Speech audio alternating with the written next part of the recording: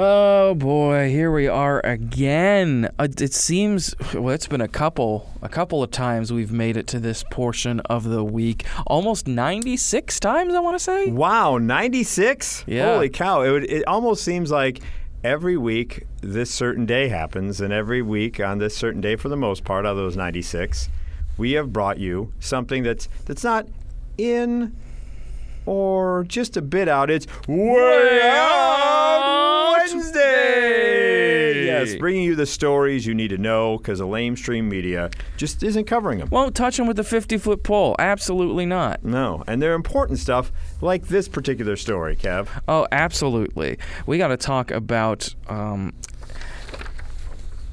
emotional support animals. Now, I'm not sure if this exactly is an emotional support animal, but I bring that up because we have the ridiculous examples of people bringing peacocks. Oh, we had the airports. alligator. We had the alligator a couple weeks ago. Lyle the crocodile as well was one a few weeks ago that we did. Yeah. So, North Dakota woman charged after bringing a raccoon into a bar.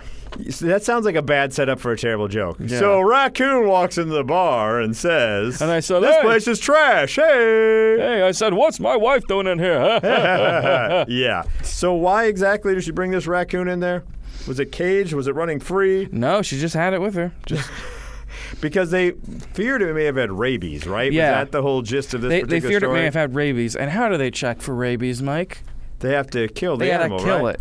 Oh, the poor raccoon gets caught by some drunk woman. Is like, this is gonna be great. Watch me bring this raccoon. I mean, it is North Dakota, so what should we expect? Yeah, exactly. So yeah, raccoon's dead. They're like, well, even if it didn't have rabies, which it didn't have rabies. Oh, now the poor raccoon's dead for no reason. Exactly. That's always weird to me. Every time there's some animal like a fox or something that they have to kill just in case it has rabies, it turns out always there has to be a better way to check for rabies. Have they not figured that out yet? You would think there'd be a way to do that. Like, I don't know, maybe tranquilize them, take their blood, and figure it out instead of, well, we got to kill this thing. Instead of hitting it on the head with a hammer and saying, I think well, Cujo set a bad precedent. No. I blame Cujo for all of it. That Cujo made rabies look... rabies isn't great.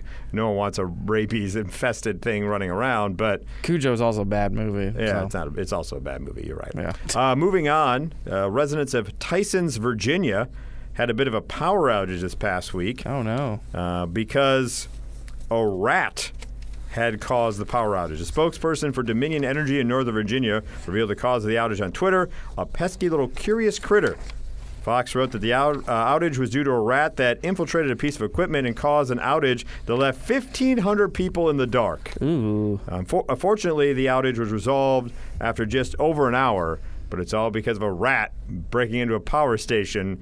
And there's no word on that if that rat died like the raccoon. Oh, that. But I'm pretty sure that rat is dead. He's fried. I'm pretty sure that's fried rat. Even when, right when we moved into our current house, which was a while ago now, 15 plus years, I don't know, but the power went out because there was a squirrel that went up into the power box on the power lines, and it exploded. Well, it bit it, and there was an explosion, and Boom. It flew backwards and died. So yeah. I'm pretty sure if it knocked out power to that many people, he's brown bread. I don't think that rat is alive anymore. No. R.I.P. rat. R.I.P. Yes. rat and raccoon. And raccoon. Raccoon. Instead of raccoon, I say raccoon. Raccoon. Yeah. Did that lady think she was dressed up as Star-Lord, by the way? I'd be like... She's like, hey, do you want to see my friend Groot outside? It's a tree. And they're like, who? Yeah, right, exactly. Hey-o. Hey, yep. Speaking of things that are dead, this relationship's got to be dead now with our next story. Okay. Don't know exactly where this is. It's taken from Reddit, but since it's from Mirror, which is over in the UK, I'm guessing it might be over the pond a little bit. But this has to do with betrayal. Oh. That's not good. No one It's likes not. betrayal. You're taking a serious turn here on Way Out Wednesday. Yeah, my boyfriend got another woman pregnant after... Not your boyfriend, this Not woman's my boyfriend, Okay. no. I got another woman pregnant after I helped him get sober. Oh. For 3 years, okay? She was helping him through his addiction, helping him get sober, helping him get back on track. And then when she was out of town, he shacked up with another woman and got her pregnant. That's terrible. He's a horrible human. But was he drunk all the time, and that's why he was with her? Like she was his beer goggles. Oh. Like everyone's been to a 3 a.m. bar, right? Listen, let's not lie. Everyone's been there at a 3 a.m. bar. Everyone maybe. And you make a run. And then the next morning, or whenever you meet up again, or it may be the next morning if you're a one-night stand type of person. I'm not judging. It was never me. But the next time you see that person, like you get the digits. That happened to me once. You get the digits. You set up a time to meet them, and then you go. And they may have the same reaction to you. I was about to say. Let's not just pretend that it's always someone else who becomes less attractive. They may have the same reaction as you. Oh, you may be yeah. their 3 a.m. hookup, and you both get together, and you both go, oops, that's a bad idea. Yeah, they might look at me and be like, ugh. Yeah, which could have been the exact same reaction the person that I had the interaction with thought the same way of like, who did I give my number to? So I hope that isn't the case. That's 3 years of addiction goggles. Even if that's the case, though, if somebody has stuck with you enough to help you through an addiction, I mean, that's a long. That's more than looks. I mean, that's love. Yeah, that is definitely love right there. And to betray them just like that after they've given, at least be honest about it beforehand and be like, hey, listen, I appreciate all you've done. But now that I'm sober, now that I'm sober, you're ugly. Right, I feel like I could do better. Yeah, I feel like I could do better. It's just it's BS, but at least be honest beforehand, right? To do it that way is just awful. I'm just thinking of Norm Macdonald. The worst part is the hypocrisy. I don't think that's the worst part. Yeah, I really don't think that's the worst part.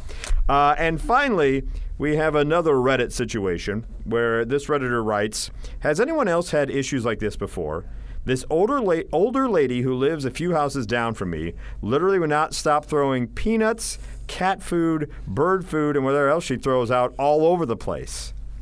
This has been going on for about a year, and it's completely out of control. She doesn't throw out a small amount. She will throw out buckets full several times a day of peanuts, bird food, cat food, other stuff.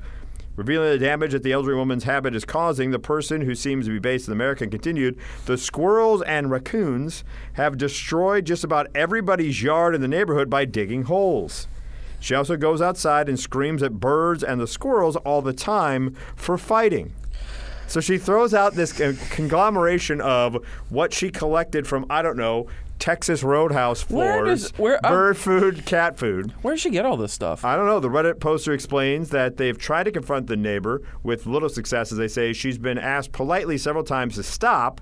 I'm probably going to write a letter to her landlord and the city because I'm so over this. This has got to stop. I don't know what exactly she's trying to do by throwing out this amalgamation of just junk. Well, but apparently she's ruining everybody in the neighborhood's relationship with her and their yards.